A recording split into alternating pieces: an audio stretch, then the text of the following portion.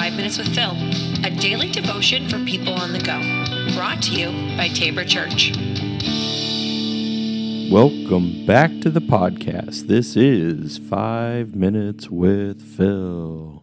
All right, we are beginning a new week, and so new week means always having new mercy and new grace. And so it's a good thing that you're here today. We're going to continue looking at this series called But God, and knowing that when we look at our own story, we know that it's not over. Even when we're going through some of the tragedies, even though there's things that might not be good, it doesn't mean that God's done. And so we say, but God always has more to the story. So we're going to jump into the word today because we're going to go to Psalm 49. And it says, "They are like sheep and are destined to die. Death will be their shepherd, but the upright will prevail over them in the morning. Their forms will decay in the grave, far from their princely mansions."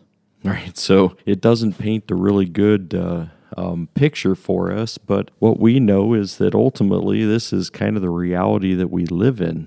We are the sheep that God talks about. Now, it's not just the people who like to, find that it's whoever's on their other side of their political argument, that if they're listening to someone that you don't like, that you just call them sheeple. No, but here's the fact is that God looks at, whether it's Old Testament or New, we're often referred to as sheep. And the sheep, here's the thing, are destined to die. And it's not always a good thing. It says death is going to be their shepherd. It's going to what? Guide them. Death will be the reason why people do things. It will be the guide, right? So there's constants in life, and the constant is there's death and taxes.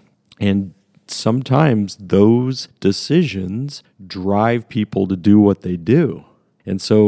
Or not do what they maybe want to do. And so there's that. It's exactly what it's saying. There are sheep that are destined to die. Death will be their shepherd. Their forms will decay in the grave, far from their princely mansions. So it's saying even when you're wealthy, right, you can't be protected from this. People are going to die. And we don't have the choice in deciding who's going to live or who's going to die because all will have the same fate. We eventually, whether I guess you can look at it depending, if you're cremated, you may not be decaying in the grave then, but we're all going to be in that same state. And it doesn't matter if you were rich or whether you were poor or somewhere in between, you're going to be far from the princely mansions or even homes that we lived in. I know that's somewhat of a grave. Yes, that's a little bit of a pun. It is a grave understanding today that we are faced with that reality. But verse 15 comes in, Psalm 49, verse 15. "But God will redeem me from the realm of the dead. He will surely take me to himself." And this is the good news. This is like the opposite side of what we find is the law. The law gives us the stuff that we know is reality, the stuff that is like, this isn't, the law sometimes says, here, do this or follow this. And sometimes we're like, no, I can't do that. It's too hard. And sometimes it just gives us the reality. What sin does is it destroys, it kills. And we see the but God because the but God gives us a better picture, something greater than what we were expecting or living in. But God will redeem. What does it mean to redeem? To buy back. Now, we once belonged to God, right?